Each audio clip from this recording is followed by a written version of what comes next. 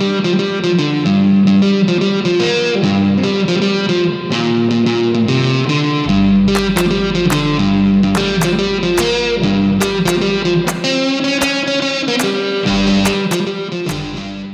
and welcome to Two for None. My name is Patrick Cullen and I'm here, of course, with my co-host, Gentleman of Man, Christopher T. Barty. Barty, how are you, sir? How are you feeling after possibly the biggest week of cricket news in the history of cricket? Well, yeah, I think we're all pretty exhausted, aren't we? I mean, you can probably hear it in my voice, Pat. There's, torn apart, CTB. Barely holding it together. I mean, I'm not meaning to be disrespectful or sacrilegious or anything, but there's not a lot of good this Friday. There's not a lot of good this Friday. We are recording on Good Friday. We generally record this podcast late at night, Chris and I both being night owls, but today, for something new, different and exciting, we're recording in the morning, so hopefully we can pull it together and be some happening dudes.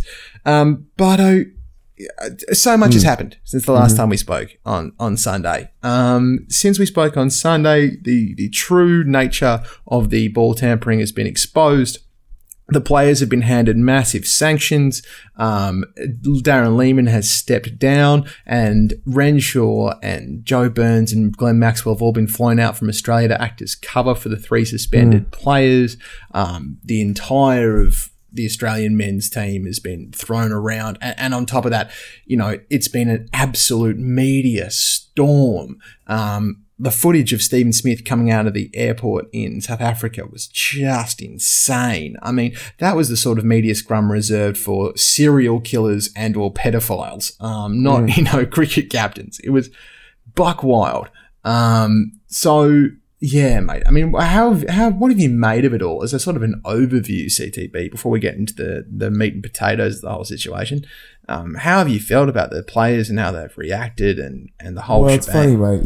As we obviously recorded the emergency pod almost straight after the incident, and as disappointed as I felt at the time about the actions of the players, is probably as concerned as I feel for their welfare now that all the facts have come out. Yeah. I don't think there's anyone that could have watched the two Lehmann press conferences, the Smith press conference and the Bancroft press conference, and not feel some sort of sympathy or empathy or desire to help these guys get back on their feet. Yeah, absolutely, mate. I mean, Smith's one was just freaking heartbreaking, to be honest. I mean, this old man standing behind him and the, just the uncontrolled, sobbing. He was just such a mess, poor Steve. I felt really sorry for him in that. And the reporter who asked him the question about, her kids and how much they look up to him and what he should say to them. And that absolutely tore him apart. A quick point on that question. I understand the line of questioning, but I thought that was I didn't like the question itself. And the reason being, Steve Smith knows he's a role model to children and that kids play cricket and look up to him and all that kind of thing. He's not, he's made a dumb mistake, but he's not dumb. But it's also not his job to raise your kids. Do you know what I mean? Yeah. Yeah. And also, if Kanye West went and did something ridiculous, you wouldn't go and go, hey, Kanye, my son looks up to you. What do you say to him now? I mean, it felt like it was really pushing the envelope. It felt like it was slathering it on CTB in some pretty heavy butter. And I was like, the other one that I really felt for Steve in that moment. There definitely weren't any funny moments in the press conference. No, it wasn't a lighthearted time. There was one question from a bloke who was like, "Hey Steve, I work for." I didn't catch all of it. I actually need to go back and watch it. But he's like, "Hey Steve, I don't work for a sporting media company. I work for some random radio station, and we polled our listeners, and he'd go like a 2-minute blurb about his radio station before the media officer told him to shut up.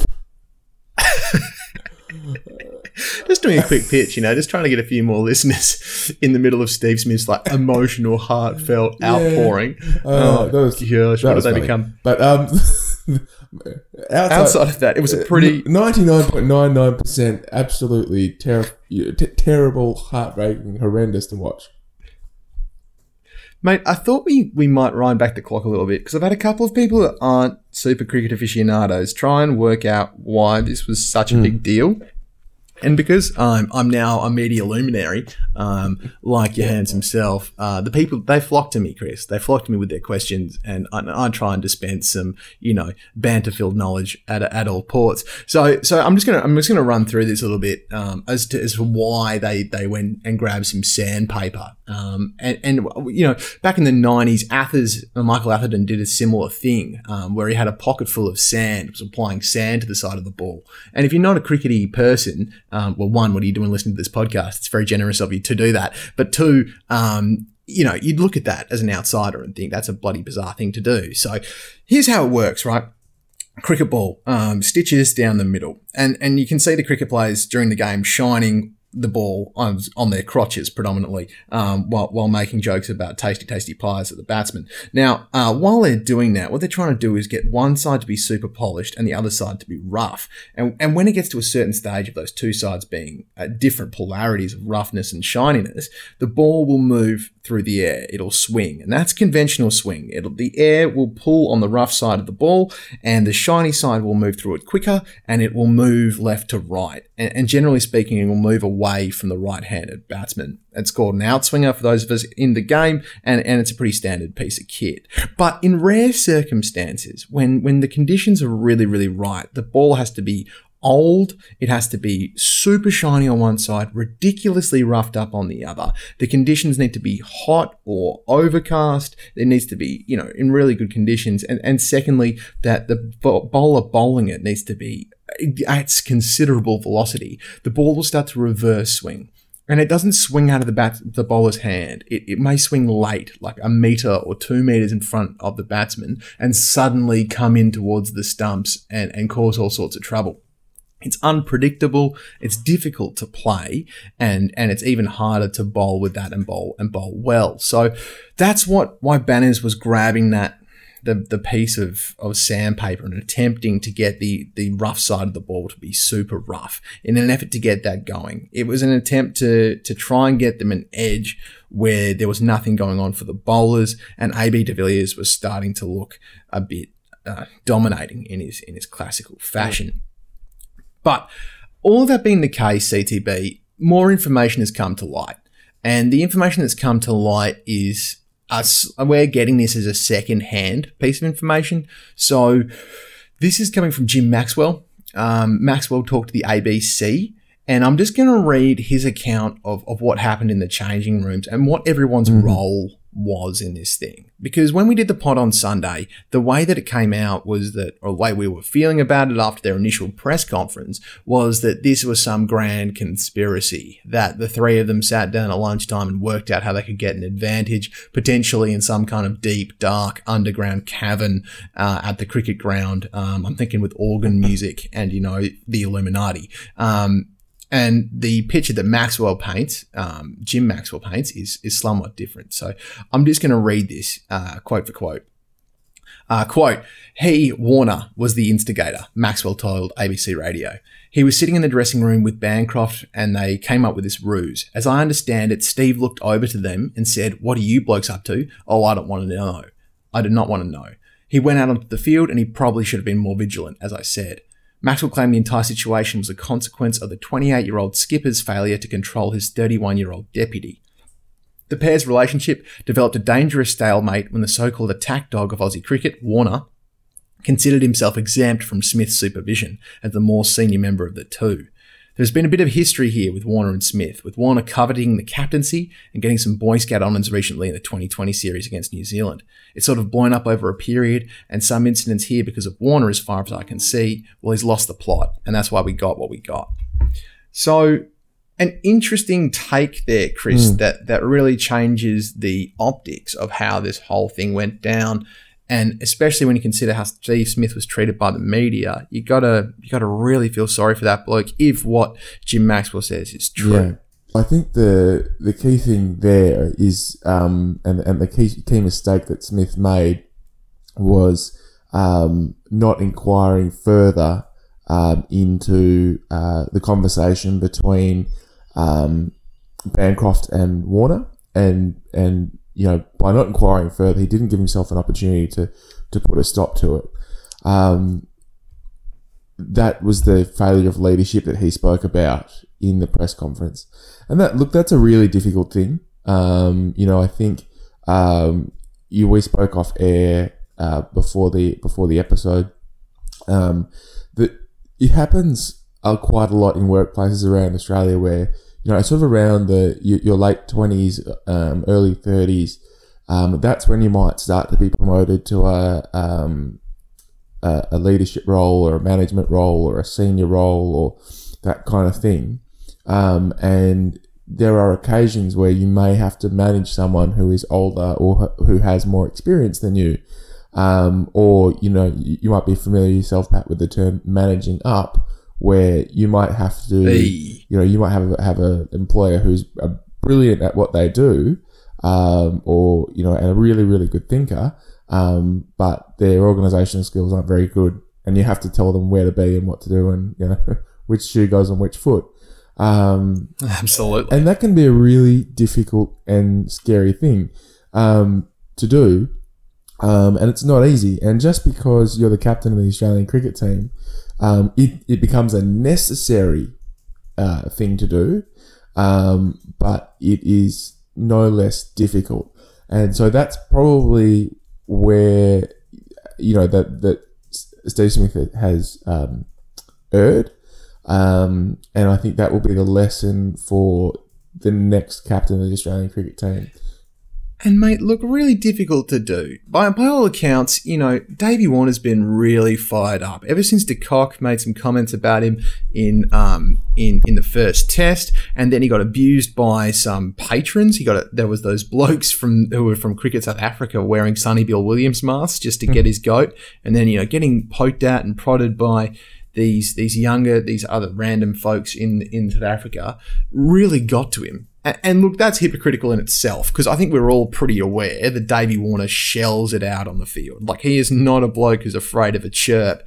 But for reasons that must be close to him, he's been really angry, even for Davey, about this whole situation, by all accounts. And when he got to this point and they're in this test match and he really just wanted to win, he was prepared to put Bancroft in a dangerous position in order to get an advantage. And I guess that we'll know more once Warner fronts the media. And this is something too which has been irking me, CTB, is that Smith and Bancroft have been in front of the cameras this whole time. We've heard a lot from those guys. They actually misled us. Some would say lied in their first press conference by saying that there was sticky tape that they were using to pick up grit from the turf and apply that to the ball. And Bancroft just said about that he panicked, that he panicked and he lied and he was sorry. And I really could understand where it was coming from there. But I'm really interested to hear from Warner, and to hear his side of this whole event. And I think we're never really going to find out exactly what happened, what was said, who wanted each other to do what, and people's actual levels of involvement. Yeah. I tell you what did give us a key indicator was the way that the players reacted. And they didn't ostracize Smith. They didn't ostracize Banners, but they did ostracize Warner. That's it. And bizarrely, Davey was in the hotel lobby the next day after all this blew up, drinking champagne by himself. Yeah. Which is just a strange thing to do, Chris. Just a strange thing to do. And that's all obviously all, secondhand information. But the interesting thing, I think, from Warner's perspective, from Warner's perspective, is absolutely some inappropriate things were said, and again, if we think about a workplace, no one should have to put up with derogatory comments about their family and all that kind of thing. My other thought on that, though, is, sticks and stones will break my bones, but words will never hurt me. And what those guys say, the only power those words have is what Warner gives them. The guys that in the crowd that make those comments or made those comments about Warner's family, I guarantee you this morning they're not feeling bad about themselves. They're feeling pretty bloody vindicated, I reckon. And I'm not saying what they did was appropriate, but they've attempted to bully Warner into doing something stupid, and they succeeded. Yeah. So 100%. I think that's that's the area that perhaps he can develop, a little bit. Clearly his choice of action following that, to involve himself in trying to gain an unfair advantage was inappropriate. I think what was also inappropriate was, clearly coercing or convincing, his junior opening partner, who, whilst has a test average of 30.98 or something over 8 tests. It's not a bad start to a career, but he hadn't quite set the world on fire just yet, and was probably looking to do what he needed to do to stay in the team. Now, as it turns out, that was not the right thing to do. But if your vice captain and senior opening partner tells you this is what we're doing, then again, it's a really difficult thing to stand up to that person to say, no, this is not right. And I think that... Absolutely. And I think that Bancroft acknowledged that in his presser. That he... And mate, like, David Warner is arguably the biggest name in the Australian team. It's not like some, 3 testers were conspiring with each other. I mean, even someone of a lower standing was more recently in the team.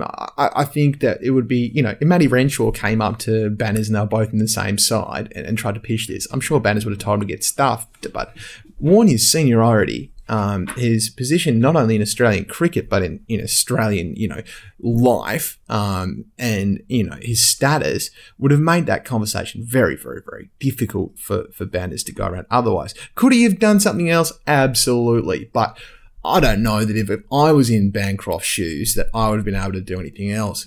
And mate, I think this is the really key point. Yeah. So last night I was chatting to my mate Harry Harvey. Harry, if you're listening, I know he will be. He's a big friend of the pod. He loves it. And he was saying that, he feels like the reason why everyone's so upset about this story is that, as Australians, we see ourselves as in the Australian cricket team, as them representing us, and that we would never do that. That Australians feel that we wouldn't try and cheat to get an advantage. It's not part of us, and seeing it in our cricket team is so surprising. Yeah. However, to have a senior person convince you to do something that you don't want to do, or to be a person in a management position, in a leadership role, who's not 100% across what's happening underneath them, is really actually very understandable. Because I think most people have been on both sides of that fence. You've had people who are technically beneath you in all sorts of organisations, from a vice captain to someone in a junior position in a restaurant you work in, who may just not do what you freaking tell them, not do what you ask them to do, and you find it difficult to deal with that person. And conversely, I've definitely been in workplace situations or in team situations where I've had someone senior than me asking me to do things that I'm not necessarily comfortable with, that I don't think is the right thing to do for the business or the team. Yeah. So, well, I mean, negotiating those moments is difficult. I think there's kind of 2 points here, and One's a really interesting one where I think I hope I get this right. Korean pilots, like for commercial airlines, had a really bad record of airline crashes. Okay, I'm fascinated to know where you're going here. This is great. I'm settled in. I'll send you a link so I make sure I get this right. And if I get it wrong, we'll just edit it out. That's right. The miracle of the podcast. Korean airline pilots have a really terrible record. But they didn't have a great record, and one of the things was it was a cultural thing where it was really difficult for the co-pilot to say to the pilot, "Hey mate, it's raining. I don't think we should take off," or "We're running out. We're running low on fuel. We should probably land." Don't fly through those mountains. The way that they would frame those observations would be in such a way as to not offend the senior partner in that relationship. Sure. And that obviously resulted in plane crashes and loss of life and all that kind of thing. And Korean pilots actually, I think, have to undergo training to be able to speak directly to their senior, because the co-pilot, when he's doing whatever the co-pilot does, I assume some sort of navigational duty. You can tell my aviation skills here are really good. But he has to be able to speak directly to the pilot, to avoid the crash. And that's almost very similar to what's happened here, that because, again, we are assuming a lot here and we're inferring a lot, because Bancroft wasn't able to speak directly to power. You've had a plane crash. And almost in some ways, because Smith wasn't able to directly address the dominant figure in that instant, you've had a bit of a plane crash. So that's the first thing. The other thing I'd say too is if you're managing a bottle shop, right, or a supermarket.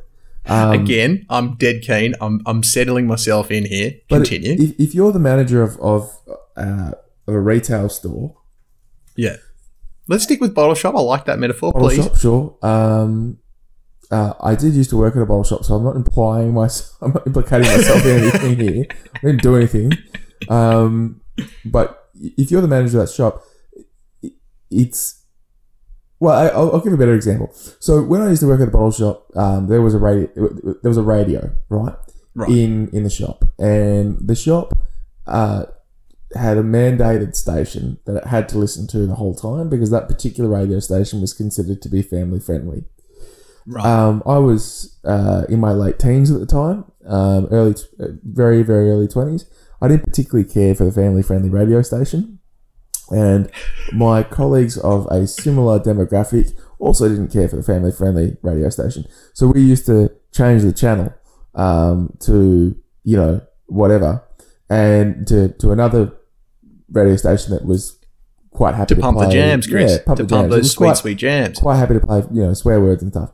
Or that was in the day when you first be able to connect the iPod with the auxiliary cord. Oh goodness! The aux cord came in. Watch out. So I'd be playing Cypress Hill or whatever. Nothing makes people buy bottles of scotch more than Insane in the Membrane, I find. Yeah, especially when that bottle shop's in Cottesloe. I mean, Cypress Hill and Cottesloe go together like, banging their knife. Yeah, Dr. Green Thumb. But the thing is that there was no way my manager at the time could have done anything to stop that. Sure. Really, because he wasn't there, because he trusted us to adhere to the store's policies and procedures. Now, down the track, he did find out, and we were reprimanded, and we never did it again. So, but I guess that's my point, is that it is bloody hard to know everything that is going on all the time. Yeah. Absolutely, mate. And look, I think Steve Smith will definitely learn from this. I mean, they've been handed down some pretty serious sanctions. So obviously the three of them got banned from the next test by the ICC. They got fined a bit as well. And on top of that, Cricket Australia has done some pretty extensive bans. So Steve Smith and David Warner both have a 12-month ban from playing domestic cricket in Australia at a Shield level, or from playing international cricket for the Australian cricket team in any format. Added on top of that, Stephen Smith is not allowed to be considered for a leadership position for another 12 months following that. So basically, he's got a 2-year ban from leadership positions and a 1-year ban from cricket. David Warner will never again be considered for a leadership position in the Australian team.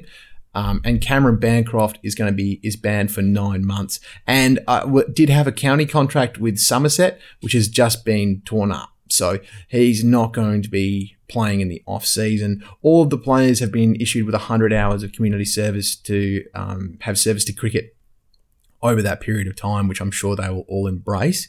And they have been encouraged to go back to club cricket as well. Yeah. I've actually, CTB, in the last 24 hours, seen a couple of petitions emerge saying that these sanctions are too harsh. So it's been an interesting fact, and you and I were talking about this off air, about how when this event first went down on Sunday, people were calling for heads to roll. Yeah. Like heads to actually roll. I believe, Chris, actually at one point you were saying that the entire team should be sent home and that a new team of Shield stars should be sent out to play the last test. No, that's not what I said. That is not what I said. Fake news. At Fake all. News. Misquote. No. To say that people were upset, Chris, is what I'm trying to say. People were upset. I was very rational. What I suggested actually happened. No, I said that the players involved should be sent home and should be replaced by Shield players, which they have been. No, look, and I think it's that's a great sneeze. Just a cheeky sneeze. I think that there are 2 points here about the sanctions. So there's really 2 components to it. You're right in that people are really outraged and all that kind of thing, and I can understand why, but I can also feel like there's some people that maybe need to look in the mirror. The 2 components are and first, pump the brakes a bit too, CTB. Yeah. Like we were saying before, I mean, the way that the media have behaved and that some of the comment section across the internet regarding Stephen Smith has just been bloody filthy. And I think we can all really take the foot off the accelerator there. I think after his presser, we can all say that Steve Smith's gone through enough. Yeah. So my mum called me today to say that she was really worried about Steve Smith's mental health and asked me if I knew that if he had good people around him, and I really hope that he does. But that's how my mum's feeling about it. You know, people are hopefully that opinion is change. But sorry, mate, you're starting to talk about the bans and the punishments that have been dished out. First of all, yeah, absolutely. Look, I agree with Sue's your mum that the public stoning needs to stop, and I'm really confident that Cricket Australia will have put people in place and around Steve Smith, and he will have been given contacts to help if he needs it and wants it. So that would just be silly if they didn't. In terms of the punishment, there's really 2 elements here. So there's the ICC sanction, and then there's the Cricket Australia sanction. Now the ICC sanction, if we look at the on-field perspective, the umpires thought something untoward was going on. They looked at the ball. They actually decided that insufficient damage had been made to the ball for it to be changed. So the ball actually hadn't been affected at all. But they saw that the Aussies were maybe doing something that wasn't quite right. And so they awarded 5 runs to the opposition. Now, in Australian rules football, the equivalent would be a free kick and a 50-metre penalty.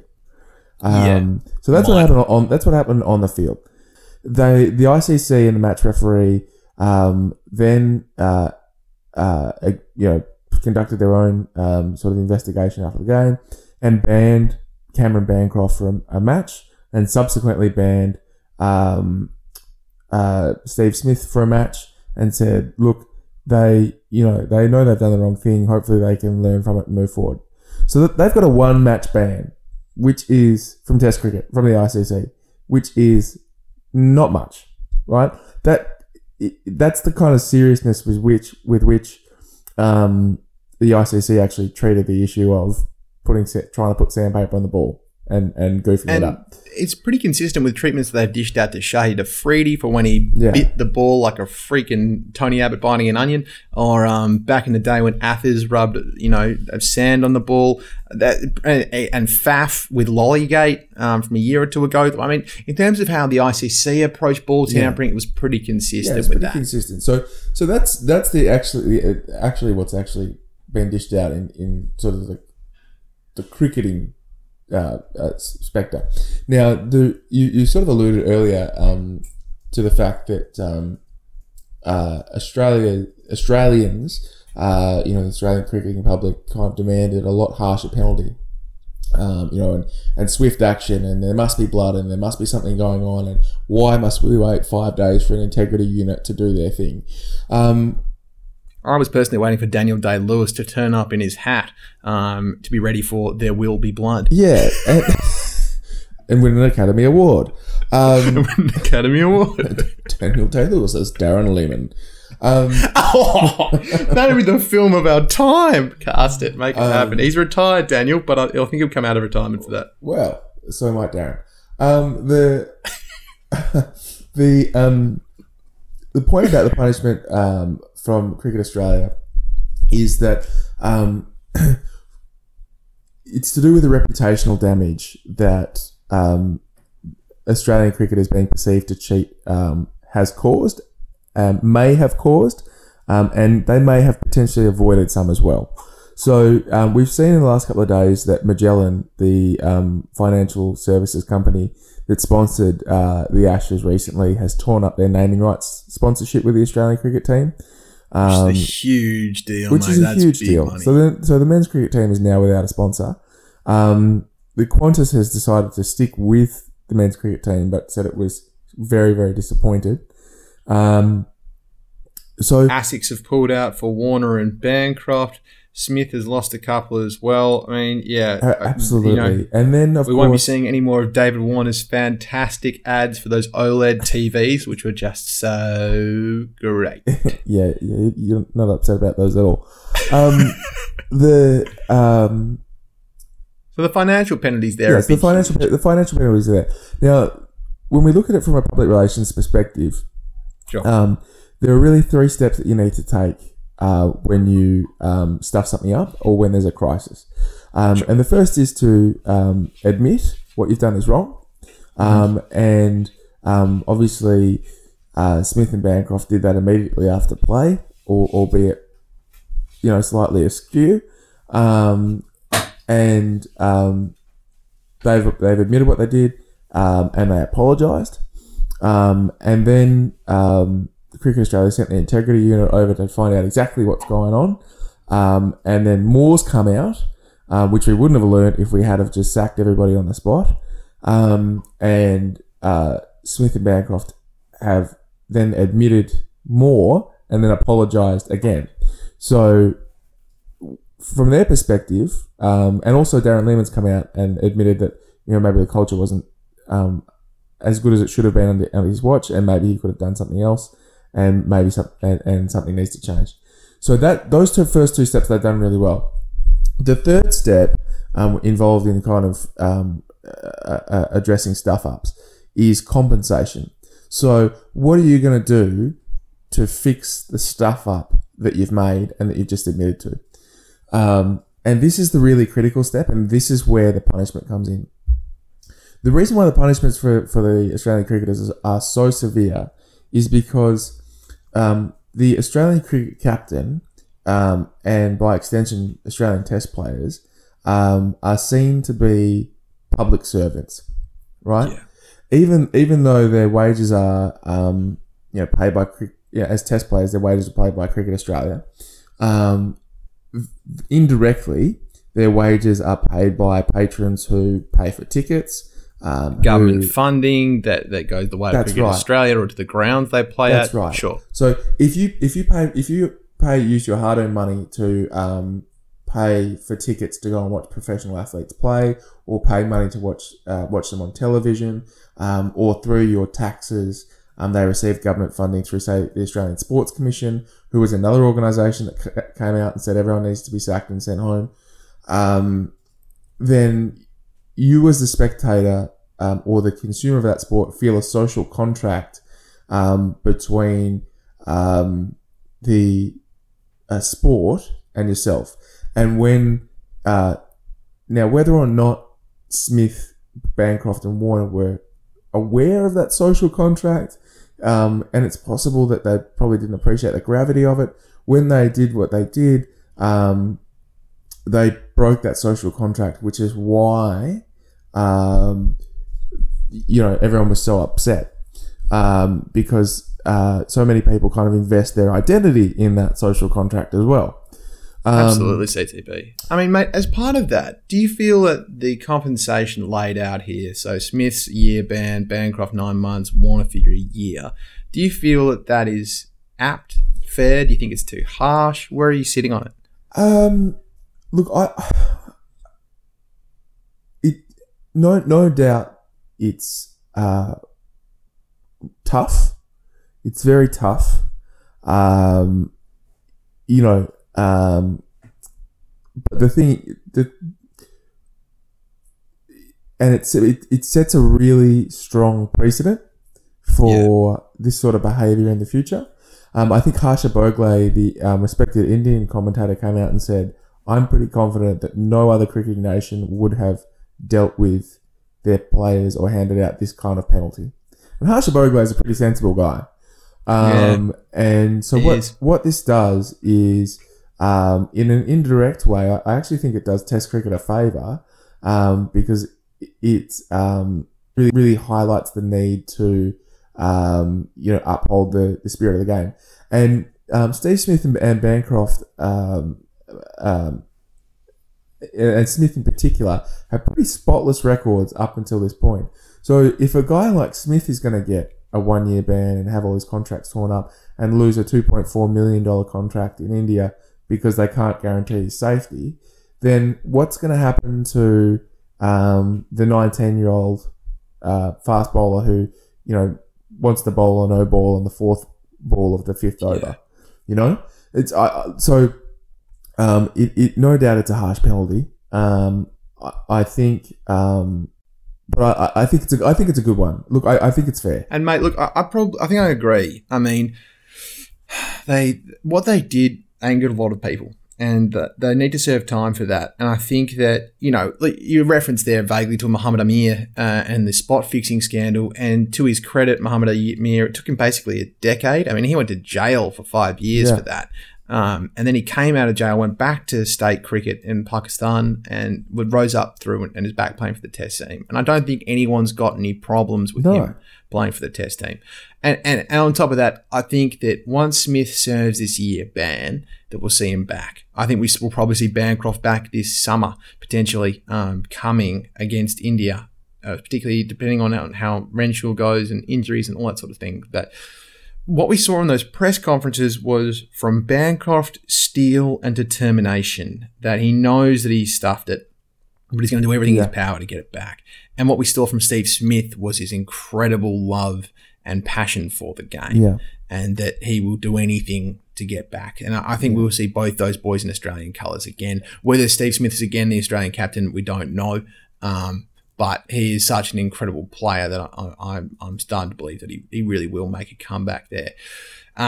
Chris, it does put Australian cricket into an incredible period of transition. In this one move, because of this one action, we've now lost the world's number 1 batsman, the world's number 5 batsman, and a batsman who was, looking like he could be a real stalwart at the top of the order. It has pushed us into being in a lot shakier position for the Test series against India at the end of this year, for the World Cup coming up, and for the Ashes in England, which you and I were hoping to go to, CTB. It changes the entire face of Australian cricket. And I guess the next part of that transition is going to be the coach. Darren the Buff Lehmann, after seeing the press conferences that Steve Smith and Cameron Bancroft made, has decided to hang up the boots. After initially saying that he was going to be the man to take the team forward, he's come out and said that he can't do that. And again, folks, I mean, look, if you're listening to this podcast, please go to our Facebook. Go to our Facebook page, facebook.com/2 for none, all one word, and you can see all of this footage there. I'm going to post all of these links that we've referenced today there, and it's really worth watching Darren Lehmann's press conference. It's really, really heartbreaking stuff. Again, you can really see how much the game means to him. And Chris, I think we both want to take a moment to thank the Buff for his incredible service. He's been a wonderful coach. It's worth pointing out that he came in to take this job when Australia was in a really bad way. In 2013, we'd just been smashed by the Indians in India under Mickey Arthur. There was the homework gate saga, and we had to go straight into a UK Ashes campaign where we looked like we were going to get completely pumped. And he look, we lost that series 3-0. But we played such better cricket than we played in India. Yeah. The team looked rejuvenated. And under Lehmann's tenure, we had the 5-0 Ashes whitewash. We won a World Cup. We ascended to number one in the test rankings a couple of times. He made some hard selection calls. He dealt with the passing of Philip Hughes and did that with distinction. Yeah, definitely. And, you know, has been a wonderful servant of the Australian cricket team. And look, he missed a trick with what happened with the ball tampering saga. But as we've mentioned, it's difficult in management to have your fingers on all the pulses, especially when you're dealing with trusted folks at the top of your organisation. And I'm sad to see Darren go, but I absolutely understand his decision to do so. Yeah, it's funny. Like, is that about where you're sitting with CTB? It's funny. Like in a couple of his press conferences, Darren Lehmann said, "We love all. Like, I'm concerned about our players. We love all our players." As a cricketing fan, I love Darren Lehmann. You know everything. His slow left armers back when he was a player. Absolutely. The way that he just pumped through those overs at extraordinary speed. His surprising ability in the field. Yeah.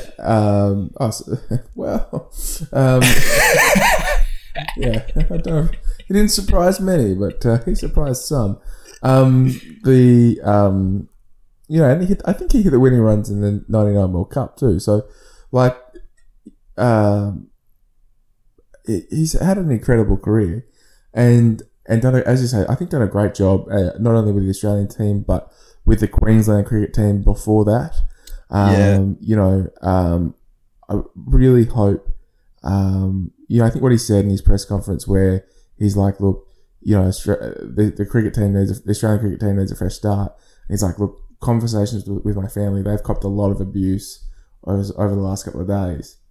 And it's just not fair to them, and particularly when you spend 300 out of 365 days away from home, it's time to be more of a family man. I mean, you can respect that. That's absolutely fair enough. And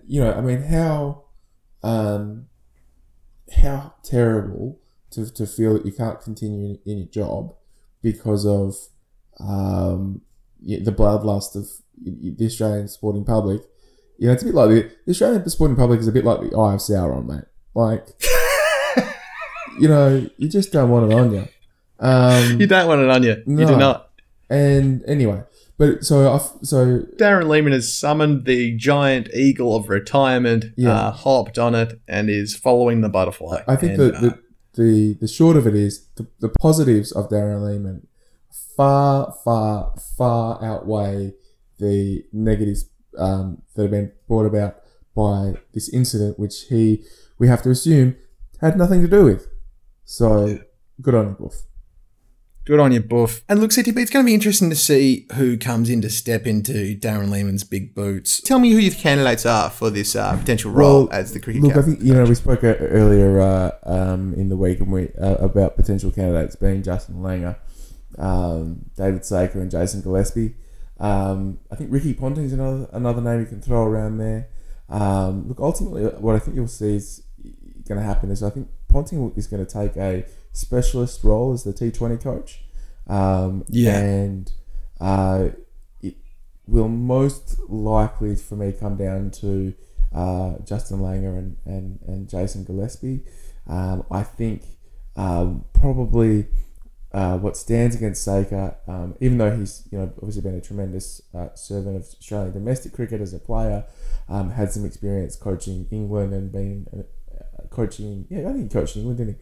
And then he has obviously been an assistant with the Australian team. So very, very experienced coach. I think what might work against him is that he's been involved in the current setup, and they may be seeking a fresh start. I think JL would be an amazing Australian coach, and has performed the role in the past. And I think if he got the job, we'd all be thrilled. But he does look like the heir apparent, mate. But Jason Gillespie could also do a fantastic job there. Obviously, did a wonderful job with Yorkshire. Had an incredible coaching experience out in Zimbabwe. Did not take things the easy way when he really could have. I think we all expect that. That's right. So, respect that. And I think JL does such a great job with WA and loves that job so much and does such a good job with the Scorchers that he may be hesitant to leave that post. Maybe. Particularly now with someone like Bancroft, who probably needs an arm around him. And, that's the kind of guy JL is. He's just he's a real people person and cares about people and, at an individual level. So it'll be one of those two. At this stage, I'd probably be leaning towards Gillespie, but we'll wait and see. Let's turn our attention to this test that we've got to play tonight, Chris. And it seems mental to me that we are playing test cricket tonight after all of this, but somehow we are. I think we're pretty set on what the openers are going to be, that it's going to be a pretty straight swap there for Renshaw and Burns, who will come straight in that position. What I am unsure, by the way. Sheffield Shield winners. Good points here to be. Sheffield Shield winning opening partnership. Renshaw actually hit the winning runs, I believe. So they're on a bit of a high, those boys. I think they'll add a nice bit of energy in and get things moving. What I don't know is if you play Glenn Maxwell, you play Petey Handscomb. Maxwell, of course, had an incredible Shield season and was really bashing down the door there. Scored a big double, big fat bloody dirty one there. Yeah. So he could be a way to go. But I wonder if they'll go for Petey because he's been carrying the drinks all this time and he may deserve a shot there and is potentially a bit more of a level head. I don't know. I mean, and Tim Payne, of course, taking the role of captaincy, the first wicketkeeper since Adam Gilchrist. And I'll post Gilchrist's article too because he had some really just heartwarming things to say, Gilly, about how to run the team and how to run your life. I think there's a couple of points here. In terms of whether you... Well, first of all, address the opening partners. The interesting thing I think about Renshaw and Burns coming in is obviously they're a successful pair for Queensland and had a great Shield season. Renshaw, particularly after a difficult start before the Christmas break, really had a great back half of the season. But what it creates by having Renshaw and Burns is that you have Renshaw, Burns and Khawaja. Yeah, you have an all Queensland top three. Good point. Which may help Uzi. Which may help Uzi, and that's an exciting prospect. The question about Handscomb and Maxwell is a really interesting one. Look, I think Handscomb's the guy that they took on tour, and clearly their preferred option as a replacement in the middle order. He probably hasn't had a lot of match practice recently. So I guess it will come down to a couple of factors. First of all, how well do they think Petey Handscomb's seen him in the nets? But also, what's his frame of mind like after all of this sort of thing? But also, what's the wicket going to do? If there's a chance of a little bit of turn, then they may well play Maxwell because his offies could come in handy. True. And also, he provides a lot of energy in the field. So we'll see how we go. I'm leaning towards more playing Handscomb because I see him as more of a traditional kind of middle order player who's going to be able to hold things together, and he's actually proven that he can bat well in difficult circumstances before, Yeah. as we saw with the day-night test against South Africa, ironically, a few years ago. So for me, that's the win. The other amazing story, I think, just quickly, is Tim Payne. Yeah. I don't think... And the Stephen Bradbury of Australian Dude, cricket, Tim Payne. Like, what? Spectacular. How is this guy Australian captain? So first It's of all, buck wild. like a couple of amazing things. Like Tim Payne, like a decade ago, was mooted not only as the next Australian wicketkeeper but as a future Australian captain. Well, here we are. We've taken a few. What a time to be We've taken a alive. few twists and turns, but we got there. But the amazing thing for me, and I guess this is why utterly refuse to give up on Smith, Bancroft, and also Warner, is that at the start of the summer, Tim Payne couldn't get a game for Tasmania. Yeah. He was dropped. I actually disparaged him on this very podcast, Chris. I was against his selection, and can I say that I've been proved categorically incorrect? Yeah. You know who wasn't against his selection? This guy. That's true, CTV. You are on the right side of history. So the thing is, like, he couldn't get a game for Tasmania. He played a couple of tour matches against England because they needed an experienced head to lead a inexperienced CA11 that were a bit of a motley crew. He made some... In which he made a 71 against the English attack, by the way. That's and right. they put up a pretty strong Made fight. some good 50s. Yep. But just absolutely frog jumped Wade, Carey et al. Into the wicket keeping position, made some runs, contributed well in his position as a keeper. I think. Let's not forget that last week he, after the whole ball tampering debacle and what was lost, was he actually made a stumping off Nathan Lyon for Nathan Lyon's 300th Test wicket. And this week he finds himself as the 46th Test captain. Nobody saw that coming. Nobody saw that coming. Zero people. And that's just why I think, you never know what's going to happen. And I think it's a great example, although he won't be feeling it at the moment, and it's going to take some time. I think it's a great example as to why we cannot count out the quality of Smith, Bancroft, and Warner. Although I think Warner probably has a steep amount of decline for different reasons. You just don't know in sport, and that's the beauty of it. And we'll see what happens.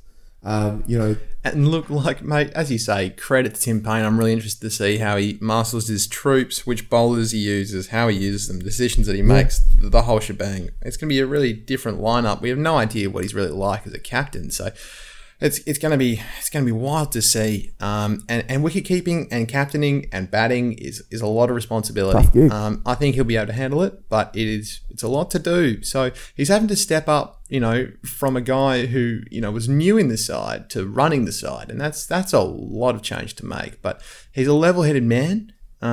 He's a Tasmanian, and they are just solid, reliable humans, to grossly generalise. So I'm pleased to see how he goes about it. In terms of the test itself, CTB, and I'm sorry to be a Debbie Downer here, but I really can't see us walking away with a W here. If we walk away with a W in this test, with a big fat win, it will be one of the greatest test victories in history. Full stop. Yeah.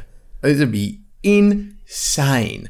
I think if you're a betting man, though, you gotta bet on the South Africans. While all this drama has been going on for us, South Africa have been going to training. They have been enjoying the reduced media pack around them. They've been able to go about their business. They're coming off a win. They play well at this ground, generally speaking. Mm-hmm. It's going to be a mammoth task for Australia. A new opening combination, a new rejig middle order.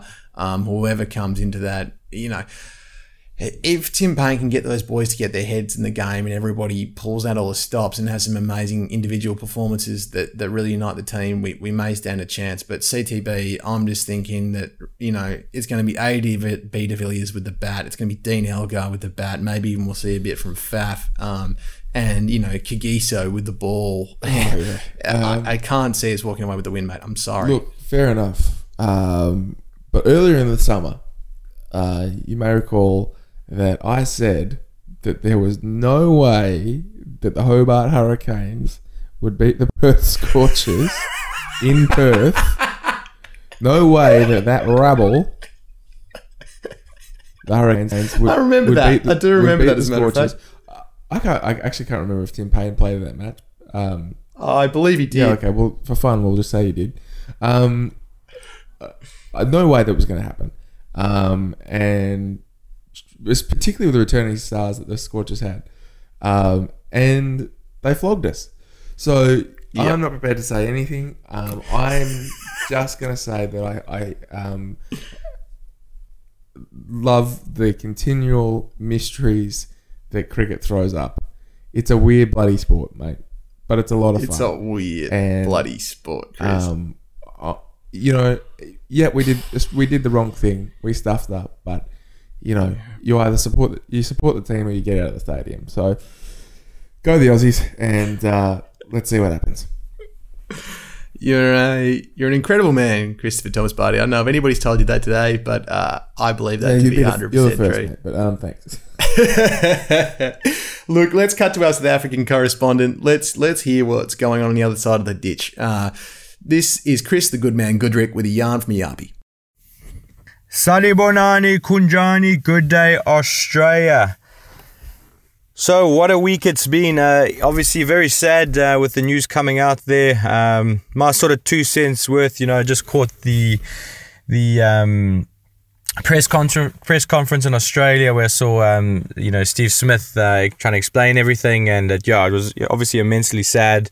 But obviously down the track in cricket, there have been sort of these moments, and there are other countries that have had incidents. So it was just it was quite sad to see the human side of it. Obviously everyone makes mistakes, and obviously there was a lot of shock at first, but you can sort of feel quite sorry for Steve Smith in some sense. But back obviously to the last test.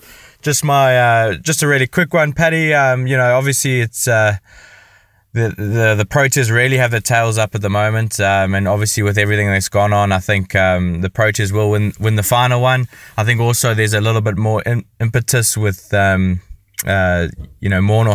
Morkel having his last game, so I think the boys will come out firing, and Johannesburg's always been a fantastic ground for us as well, so it should be really interesting, and go on the Proteas. All right, Paddy, have a good one, mate. See you later, mate. Thank you, Chris, for an incredible yarn from Yapi again. I got to say that, Mr. Barty, I am feeling just like an emotional wreck, and the test hasn't even started yet. So, gosh, I hope the boys can pull one out. How amazing would it be if they pulled one out here, Chris? Pulled one out of the old back pocket and walked away. You know what? Even if we walk away from this test with a draw, I'd be very impressed. Or we fight well for a loss.